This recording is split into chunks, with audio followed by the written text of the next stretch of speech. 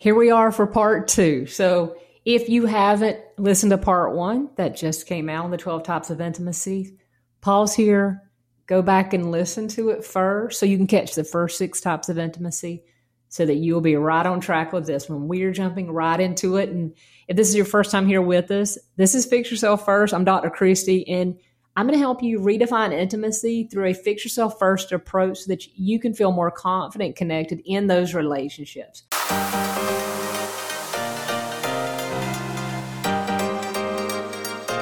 Hey, y'all, and welcome to the Fix Yourself First with Dr. Christy podcast. This is a show for people who are tired of waiting on others to change and ready to focus on themselves in order to improve their relationships. I've learned from my personal and professional life as a psychotherapist and relationship expert that the only way to have a healthy relationship was when I realized that I have to fix myself first versus waiting on others to change. Thank you for listening to my show, and go ahead and hit subscribe so you don't miss any future ones. Now let's get started.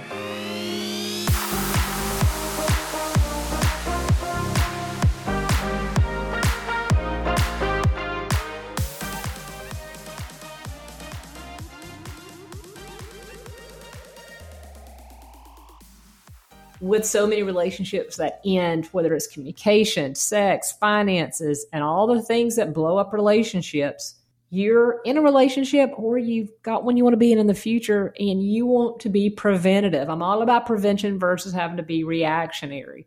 So to do that, we got to tap into those 12 types of intimacies, tap, whatever it takes to dial into those, because we have to have intimacy. And intimacy is connection. It's that ability to connect with someone. And there's 12 different ways that we do that. Like I said, in part 1, you've heard the first 6 types, and we're jumping straight into the last 6. And remember, every relationship doesn't require all 12 types of these intimacies all the time. We're in different seasons of ourselves and in the relationship. So there may be some types of intimacy that's important in some parts, and then others that are more important in other parts of your relationship. And that's fine too. The goal is for you to know which ones are most important for you and what your needs are around it. Communicate those to your partner or a future partner and know how to speak up to get those met. As well, listen to their intimacy needs. Let's start at number 7. Again, we did the first 6 in the last episode, so go back and grab those. We're jumping right to number 7, communication intimacy. And this is when we feel closer and more trusting of our partners by talking about things. Talking and discussing things help you feel more connected, and that shoots that trust straight up, especially when it comes to the hard things, right? Sex is one of the hard things to talk about. Finances is one of the hard things to talk about. And I mean, that's just 2 of the real big ones. And when it comes to communication intimacy, there's a lot of different skills that you're going to want to pull up that you can catch other episodes on of how to make sure that you're speaking up and that you're listening. But when you talk about the hard things, you feel more connected. For an example, let's say your partner comes in and talks about an issue with finance they're struggling with, or an issue with their parent they're struggling with. You listen, you hear them, you don't jump in, you don't interrupt, you don't try to problem solve. You're just there holding space and supporting them. And then if they say, what do you think? Or you're acknowledging that you're hearing them, they're going to feel closer to you. And then you're modeling to them that kind of communication you want to receive back when you talk about that hard thing. That they're going to hold space and that you're both going to be able to listen to one another. Again, as intimacy goes up, so does trust. The 8th type of intimacy is one that a lot of people don't think about, but it is important, is aesthetic intimacy. And this is when you share in the experience of something really beautiful. It might be nature, music, art, the theater. You have an experience together and you connect over that. Now look, we don't consciously connect. We don't say, oh, look at that beautiful sunset. I feel so close to you in this moment, right?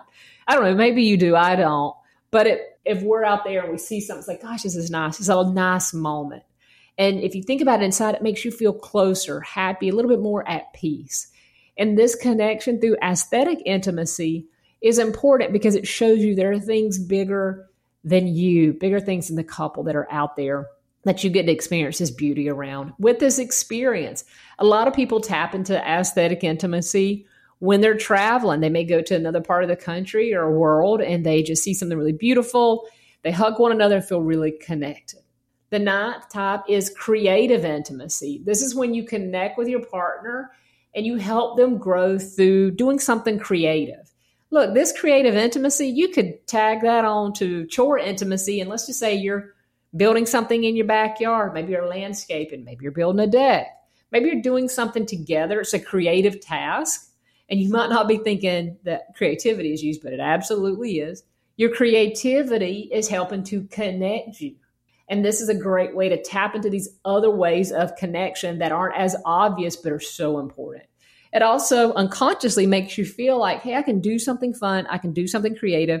And we're able to talk about it, do it together, and experience it together. Then you look back at it as you've created this, whatever thing may be, and you think, oh, wow, we did this together. Feels nice.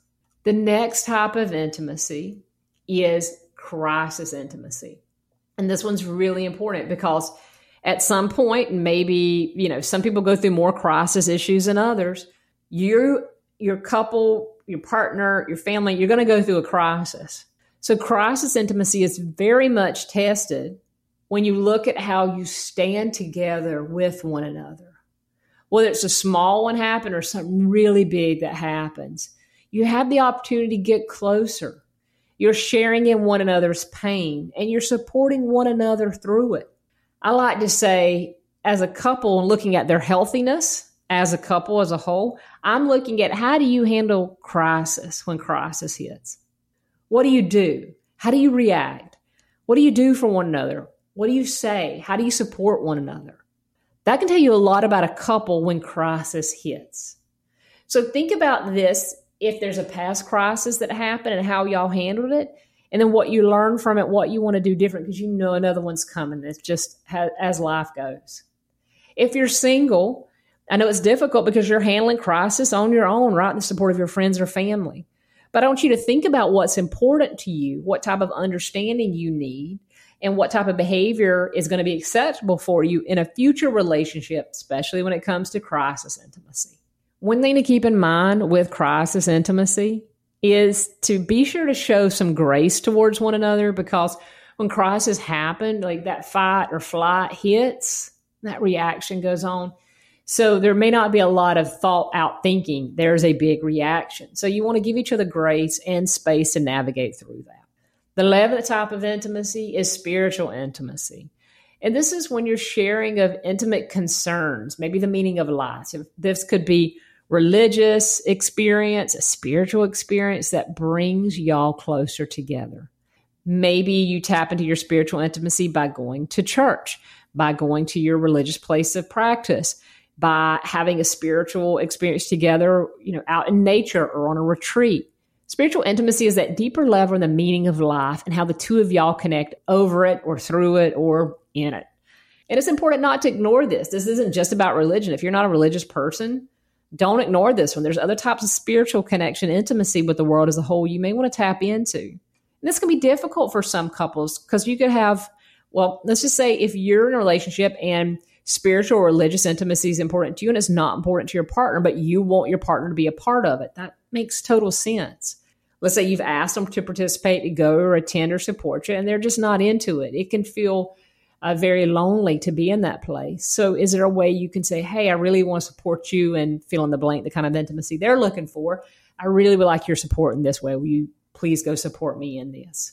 The 12th type is conflict intimacy. And this is another really important one that can tell you kind of the health of a couple, because with conflict intimacy, this is when you're standing up with each other, you're handling conflict, and you're having arguments that are going to help the relationship because of the way they've worked through them versus hurt the relationship, right?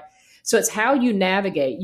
Conflict's going to happen. You're going to get in fights. You're going to get in arguments. How are you showing up? And how are you showing up? Is that hurting or helping the relationship? It's important that you speak up in an assertive way that's not aggressive or passive aggressive, and that you have good boundaries. If you're in a relationship and your person tells you that boundaries are bad, that boundaries aren't healthy, that boundaries are an issue, meaning like they don't like boundaries, that's a huge red flag, because all boundaries are how we teach people how to treat us. It's almost like this guy, like I'm giving you this gift and explanation of how to treat me by telling you what's okay and not okay. I would want that from my partner. That takes thinking out of the way. And like, if you're telling me exactly what you want, what you don't want, that helps me a lot versus having to play the head games and then it changing every day and it going from hot to cold or black or white, not having any type of rhythm. Boundaries are important because you've got to be able to know what you're going to accept and not accept, especially when it comes to conflict intimacy. Are you holding space? Are you talking things out? Or are you just jumping in with everything in the kitchen sink and not resolving issues? There was a stat I saw just recently. I can't pull it up. I'll hit it in a future episode, but it talks about how many unresolved issues that couples don't work out. I think it was like 33% that the couple doesn't work out and it's due to not resolving issues that come up. So it's important that you are realistic when things pop up in the relationship. We don't expect, because it would be totally unrealistic, to expect that you're going to work through every single issue real time and have a bow on top and keep moving forward. No, I mean, we've got emotions and things involved. So it's how we navigate, how we are at coming back and saying, hey, I'm really sorry I screwed up. That wasn't okay. Or, hey, I was dumping on you. That's my stuff. It wasn't yours. Or, I really am upset because you said that to me and called me that name. And that really turned me off. It pushed me away from you. So finding a way to talk and share and work through conflict, intimacy, and not letting it sink your relationship, because this is a crucial type of intimacy besides emotional and physical intimacy and communication intimacy, that how y'all handle conflict will help you determine just how you're going to work out this relationship. So as you look at these now combo, you've got these last 6, we hit 6 in the last episode. Think about which ones are important to you at this season right now you're in your relationship. Or if you're single, think about which ones that maybe you missed in your last relationship, or that you're like, hey, these are my deal breakers. I've got to prioritize communication intimacy and spiritual intimacy in my next relationship, whatever it might be. This is you right now being preventative and looking ahead and planning things out, because it is never too late to create that healthy relationship by starting right now within yourself. So make sure you send me a DM on Instagram. Let me know which ones are sticking out to you that you're like, oh yeah, this is resonating, or this one's right up my alley. Let me know which ones that you are going to specifically work on, and make sure that you are doing the work within yourself, because you're not waiting around for anyone else to change. I look forward to seeing you again, either on an Instagram Live or in a future episode. And remember, if you've got that friend out there, go ahead and be sure to share this episode with them, because they need to hear it too. Thanks for being a part of the show, and I look forward to talking to you next time.